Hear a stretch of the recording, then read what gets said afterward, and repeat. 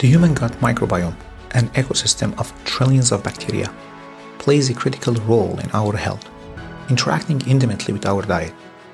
Despite a surge in microbiome research over the past decade, our understanding of these gut bacteria remains nascent.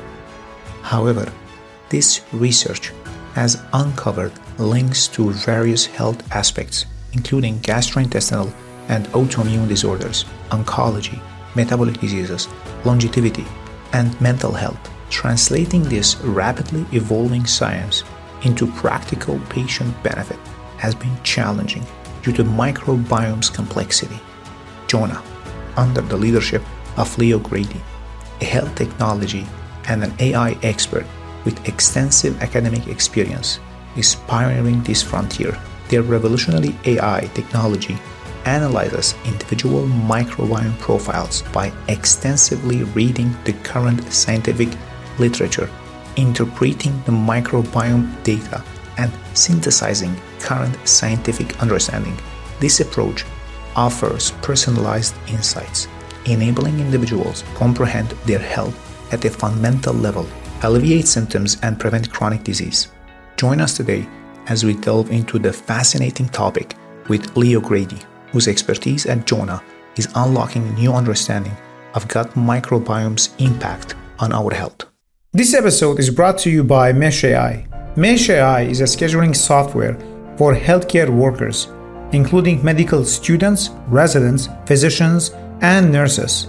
It alleviates administrative burden by leveraging AI algorithms for scheduling shifts.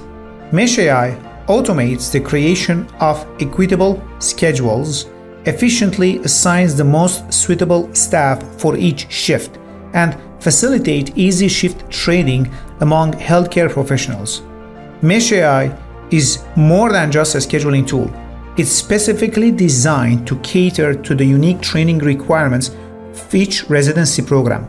By integrating advanced features, it not only manages the schedules, but also supports the specialized training needs of healthcare professionals, ensuring that the training needs of each residency program are met. Welcome back to Delta, where we interview researchers, policymakers, and startup founders, anything who's making a delta or a change in healthcare. Welcome, Leo. I'm so happy to have you here with me today. Thank you, Rupan. Really excited to be here. I'm very excited as well to learn from you. So can you tell me a bit about the story behind Jonah's inception? How did you start the company and how did it come about? Well, my father is a virologist, so I grew up around microbiology, and I went into AI and ultimately into healthcare. And, really, I did my PhD in AI 20 years ago. I spent my career in healthcare building AI products in radiology and cardiology and pathology. But the microbiome has really been fascinating for me that whole time. I've have members of my family who have Crohn's disease, colitis, celiacs, and I've just seen the patient journey from their side. And then all this amazing science has been coming out, showing that the microbiome really underpins your health in a very profound way, linking to everything from food allergies and gut health to oncology, to drug response, to obesity and longevity, and even Parkinson's, Alzheimer's, depression, anxiety have all been linked with the microbiome. And then microbiome transplants have really been miraculous for some people in curing chronic disease.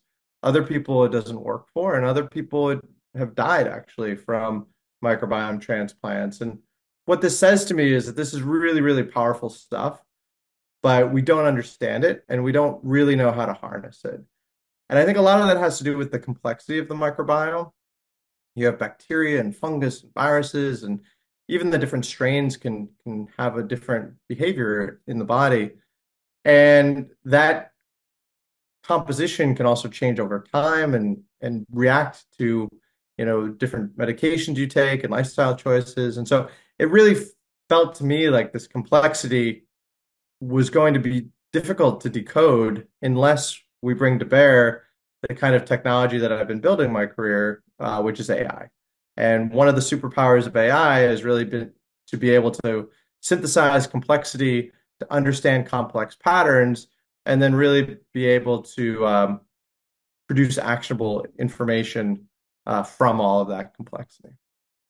Yeah, I can't agree more. I think when scientists started discovering human organs, one of the organs they miss is the microbiome. It's an organ by itself, and it has a huge effect, and it's something close to my heart. Even like the treatment of cancer can be affected by the microbiome. One of my mentors, when I was back in Canada, I worked with, they published a paper about the relationship of microbiome and treatment of brain cancer.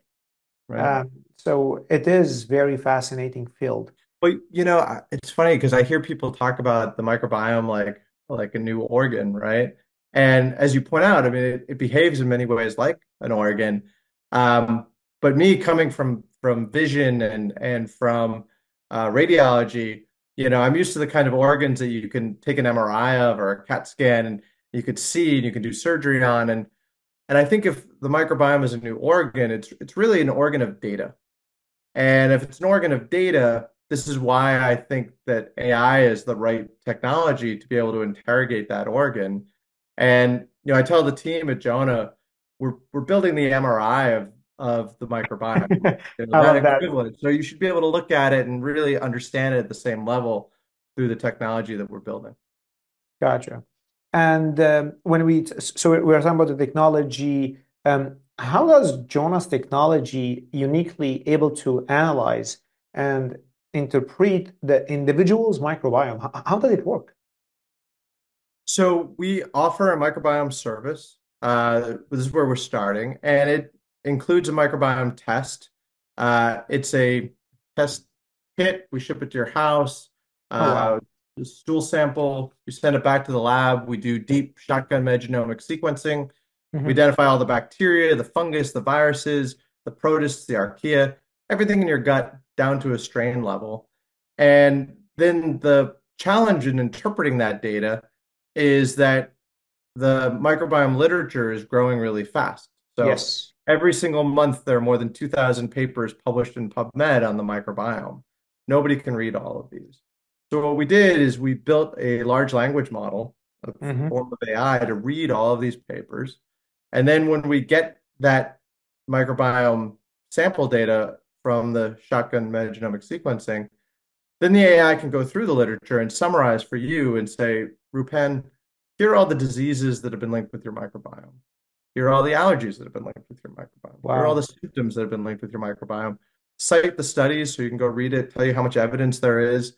And then if there's something that you want to change about your microbiome, then the AI can go through the literature and figure out what you can do about it. Could be diet, could be lifestyle, could be supplements, and really summarize for you all of the actions that you could take and build you a personalized action plan to help you achieve the goal.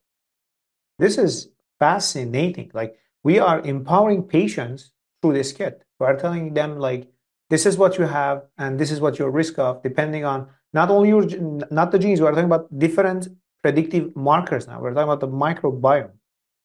That's right. And just to be clear, I mean, this is not a diagnostic test. I mean, it is matching with the literature. These are all associations. Um, but for somebody who is uh, having health issues and wants to see if there's any answers in their microbiome, and if the AI can say, hey, your microbiome fits the profile that's been observed for Hashimoto's disease or for Crohn's disease or for lupus or for whatever it is, um, that may be a clue that can help somebody start a conversation with their doctor to ultimately lead to a diagnosis. Or for somebody like me who's generally healthy but likes to keep an eye on their health, I'm one of those people that does like the full body MRI scans and all that kind of thing. You know, your microbiome carries a lot of information about your body and your current state of health. And by checking your microbiome against all of this literature can help provide a profile of your current health. And if you do need to move it in one direction or another, the guidance to be able to do so. Yeah, and I just want to clarify also like for all our listeners that even in medicine, I practice medicine on a day-to-day basis. We read literature and we practice evidence-based medicine. We cannot or we don't like to prove causality. It's usually, or 99% of the time, it's association. So if you have risk factor one, two, three, you are more likely to develop outcome four, five, six. It's always association. It's not causality. Most of the fields in medicine, I would not say not 100% because you're not always sure. 99% of the risk factors and the outcomes, it's a association. It's not causality. Right. Yeah. And where are you guys like when it comes to the FDA? Lots of health tech companies like struggle with the FDA. Where are you when it comes to the FDA right now? So at previous companies, I've built multiple FDA-approved AI systems that have been medical devices and then launched into the clinic. And in fact, at one of the companies I worked at, HeartFlow, it was the first time Medicare had ever paid for an AI product in healthcare. Oh, wow. With Jonah, though, with this initial product, this is really a wellness product. It's not a regulated product because it's not a diagnostic, it's not a medical device. It's you could read all of these papers in theory and you should come to the same conclusion.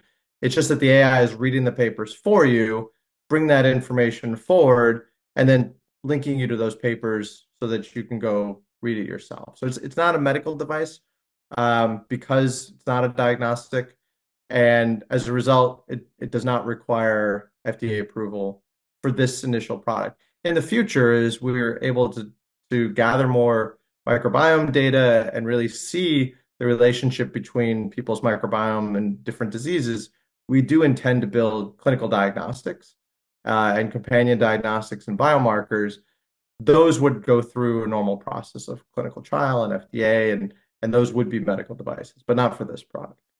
No, I'm very excited to see this. It would be like a different test, a different markers that help us to, especially in my field, like if there is something else to help me to choose a treatment option, that would be awesome.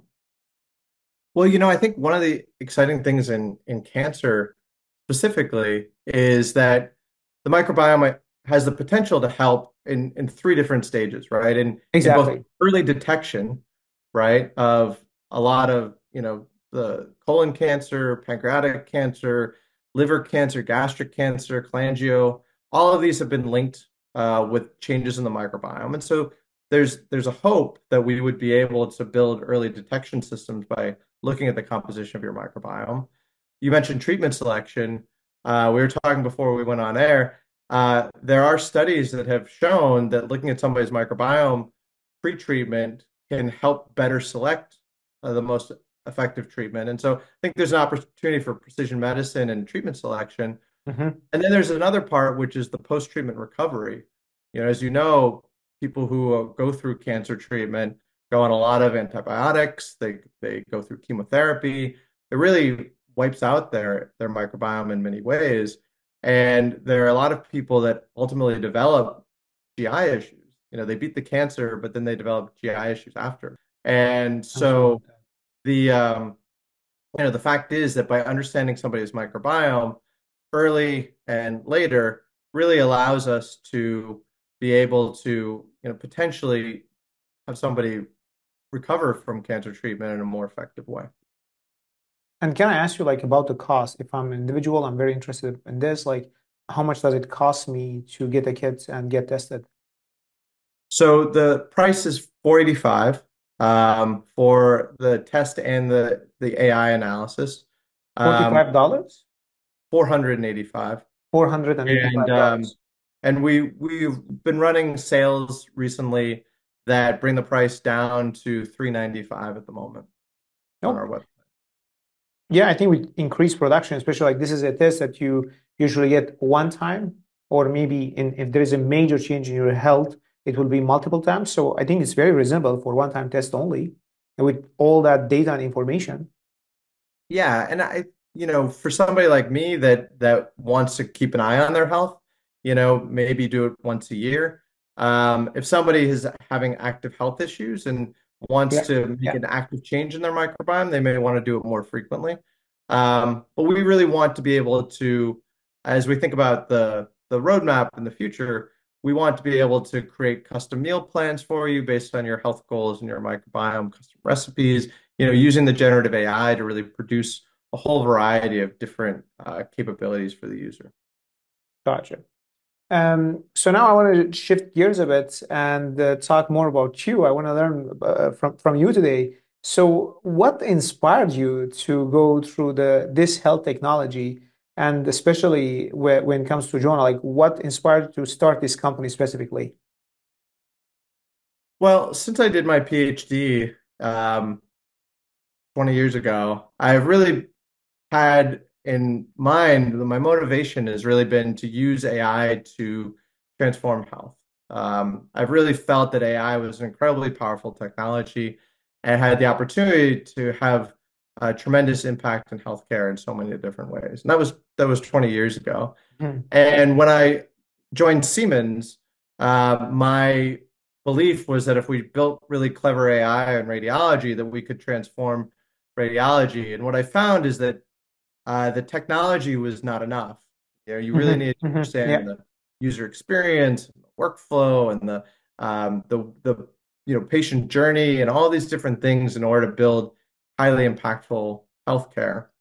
And so then I went to HeartFlow, and it was the same mission of using AI to really transform healthcare and have dramatic impact.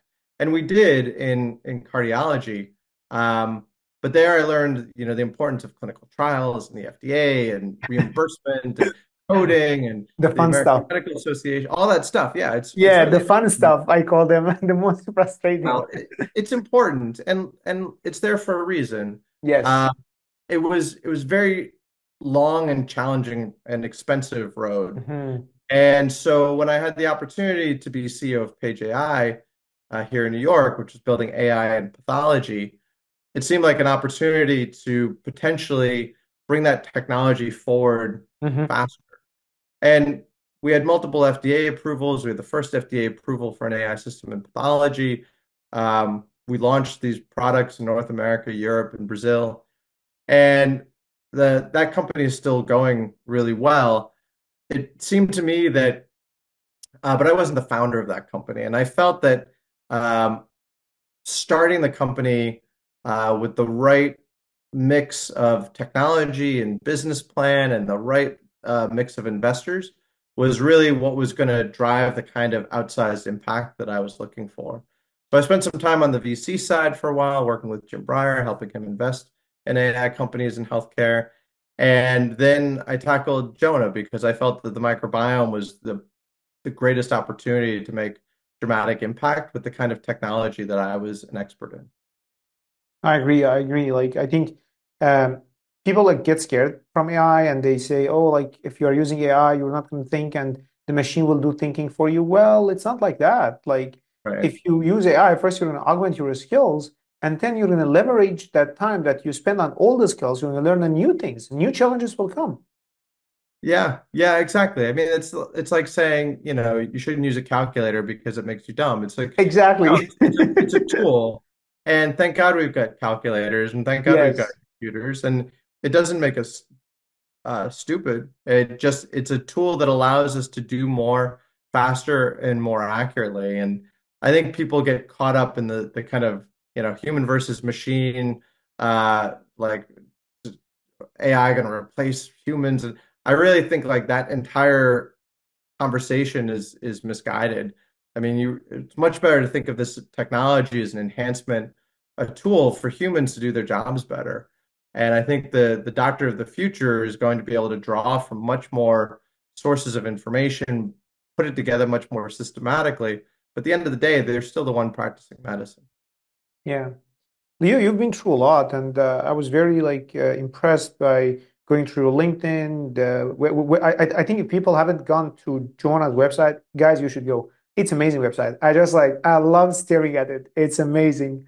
But like you've been here and you learned a lot. What mistakes have you done? In like if you want to like tell me two or three big mistakes in your lifetime, so the younger version of you won't make if going through that journey again, what would it be?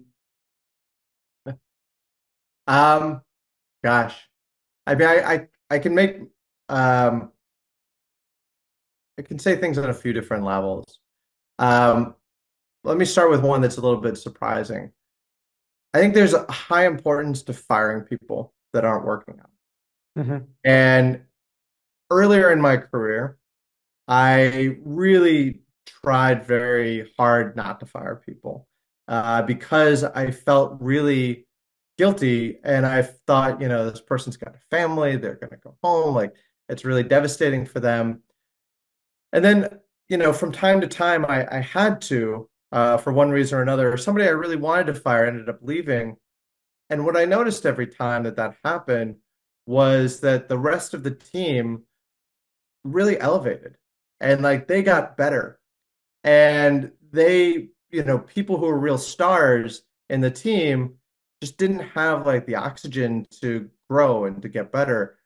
And it really caused me to shift my perception away from focusing on the individual who was struggling and or not, living up to what was expected, and really shifted my focus to the rest of the team and the impact it was having on the team, that somebody was like holding them down and holding them back and like sucking Yeah. up oxygen that real stars in the team could breathe and jump into. And when I made that shift in my thinking to really focus on the people who were performing, the people who were really like elevated, rather than on the individual who was not, uh, I think it allowed me to grow much better teams, to be a much greater leader for teams, and to give people the room to grow that they needed. And look, I mean, don't get me wrong, like I do not like firing people. I think you have to be a psychopath if you like it. And I don't, and I don't do it lightly either. Um, but I've realized as a leader, you have an obligation to being able to step up and, you know, go through that motion if it's what's right for the greater team. Yeah, I can't agree with you. I think I can't remember the book's name right now, but it's written by Jim Collins. Put the right Good to people. great. Good to great. Exactly. Yes. Put the right people on the bus. And it's something I Yeah. hear again and again and again. I can't agree more. I think another mistake that a lot of founders make is really understanding investors and Mhm. investment needs. I think it's really important if you're going to be taking VC money, which you often have to do in healthcare because um, unless you're like launching like a service or something that you can kind of get going without a lot of capital investment. It's really a technology company. You often need some investment just to kickstart things, but you really need to understand VCs. You need to really think through how much capital you really need and how you're going to use it, and to be very selective in who you bring on as an investor when you are building your company. Because taking too much money, taking too little money, taking money from the wrong people, not understanding the VC's motivations, somebody who wants like a quick flip into, a market, like you can really cause yourself a lot of problems if you don't understand that world. And you really need to if you're going to build something in technology and healthcare. Yeah, I even wrote a post about it. Not every money is created equally. Different money comes with different responsibility. Angel Right. investors' money is different from PE money, is different from VC money, is different from family office money. 100%. And Yes. even within those categories, different VCs are different family offices are different PE firms are different. Um, and and you don't want to take too much and you don't want to take too little either. Yeah. Yeah. Beside, so you mentioned one of the techniques to um, build your team or like mistakes you've done. I want to shift gear because like it is similar to the same. We are talking about it's still in the same area. When you build a team, when you hire people, what are the things that you look for? Look for four things. I'm always looking for competence, Hmm. capability of doing the job, right? Second thing is the capacity to learn. Hmm. Somebody who's really able to learn quickly and adapt. The third is energy level. You really want somebody who's an energy giver and not an energy sink. And then the fourth is character. Somebody that you can trust, somebody that you want to work with, somebody that shares the values of the company and the organization that you're trying to build. And I think the best hires in my experience are people who are going to be entering a job where they're stretching, right? So you don't want to hire somebody who is doing a job that they've been doing for 30 years and it's like old hat because they're going to be bored, they're going to import bad habits, they're not going to have like a fresh pair of eyes. And you don't want to bring somebody in who's like completely incapable of doing what needs to get done, but somebody who's a really solid person with a strong capacity to learn who's never quite done what you're asking them to do, but it's going to be like fresh and they're going to have to stretch and they're really going to have to level up, but just one level, just like level up a bit when they join. I really find that that is the best type of person to bring into a role and the kind of person who's going to be really excited and motivated and creative and wonderful to work with. Yeah, I agree. I love that. I think you have to find the sweet balance between someone who's just coming to do the work and get paid and go home, and versus someone who is really contributing, who wants to grow in that place to grow their own brand, to become better person, become better version, more experienced. 100%. And throughout your career, have you had like any mentors or people who influenced you and affected your career trajectory? Oh, very much, very much. I mean, obviously, I had a PhD advisor when I did my PhD a long time ago. Um, he was fantastic. At Siemens, I had a number of wonderful mentors, many of whom I still keep in touch with. At HeartFlow, the founder of HeartFlow, Charlie Taylor, um, is one of the smartest and like most wonderful people I've ever had the opportunity to work with. And at Page, I had some great investors and great colleagues. I had the fortune to work with Jim Breyer, helping Wow. him invest in AI companies and healthcare. And he's he's the top of the VC world, and for a reason. I mean, he's really incredible. Page was his first healthcare investment, and he's since gone on to do a number of healthcare investments, particularly around the theme of AI and healthcare. And he's now a world expert in this topic. Um, but coming from, a long career in the tech industry, the traditional tech industry. And so it's been really amazing to work with him and to get to know him and and still today, I mean, there's many of these former mentors I keep in touch with, and I always try to carve out time for people who are earlier in their career where I can help them as well. That's so sweet. That's really nice. Remembering those people, name and chapter by chapter, like means a lot. Yeah, well, they meant a lot to me, and I think one of the hallmarks of mentors is it's a two-way street, right? I mean, Hmm. you want to like they offer to help you in one way or another, and they have a lot of experience and wisdom to share. Um, but like you are also helping them, with either the work that they're doing or keeping them abreast of something or bringing them things. And so it is a two-way street. But when you're in that junior position, you have different things to offer than the wisdom and the mentorship that they do. Gotcha. And my last question would be, so you grew lots of companies and now you're growing Jonah and scaling it. So what strategies you think help you the most when it comes to scaling Jonah from its start to where it is right now? Well, it's still young. I only started the company a little over a year ago. So we're still early at the moment. Hmm. It's really, it's trite to say, but it really comes down to people and speed of execution, um, speed of product innovation. really spending time in the market, getting to know your customers, iterating quickly, knowing when to launch, not waiting too long, not going too early, and launching with the right product at the right time.